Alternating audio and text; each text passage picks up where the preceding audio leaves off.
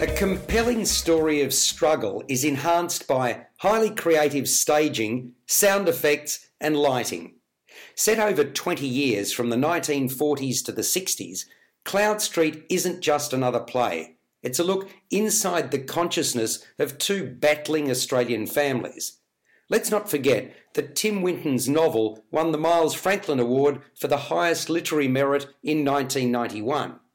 Nick Enright and Justin Monjo adapted it for the stage, even though Winton was initially sceptical about its ability to be translated into a play, which it was in 1998.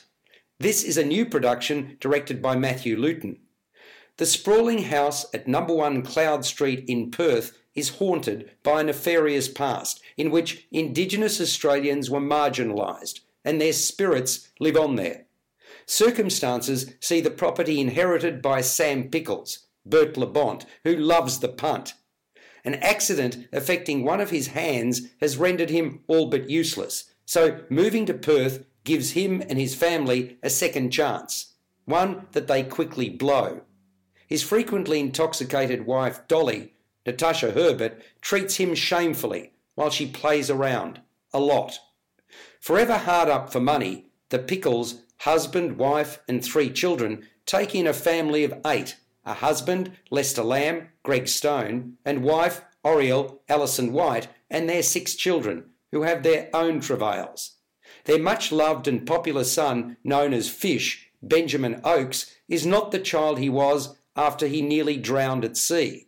Left brain damaged, he sees the world around him differently from others. He has visions. Both families are from working-class stock, but have a decidedly different work ethic. Cloud Street shines a light on the misfortunes, the trials, tribulations and occasional triumphs of the Lambs and the Pickles and those they meet. Among the standout performers in the 12-strong cast are Benjamin Oakes as the pivotal character of Fish Lamb, who channels distress, loyalty and childish joy.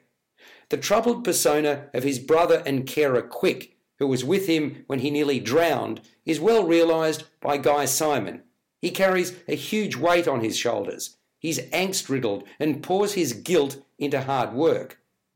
The Pickles' only daughter Rose, who has often had to pick up the broken pieces of her parents, plays a significant part in proceedings in Cloud Street Part 2. Brenna Harding does a fine job realising the metamorphosis that accompanies her character's growth and maturation. I hesitate to say too much about the staging for fear of spoiling the surprise.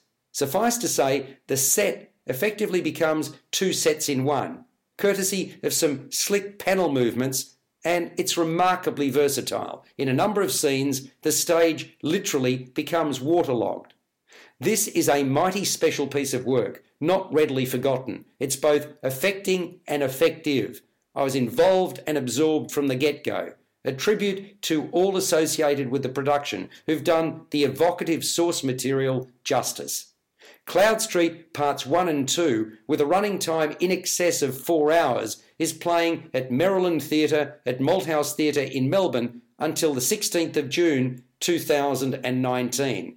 My suggestion is that you see the 2 parts on consecutive nights. Subscribe to the full podcast at Stitcher and iTunes or your favourite podcast distributor. This has been another quality podcast production from Bytes.com.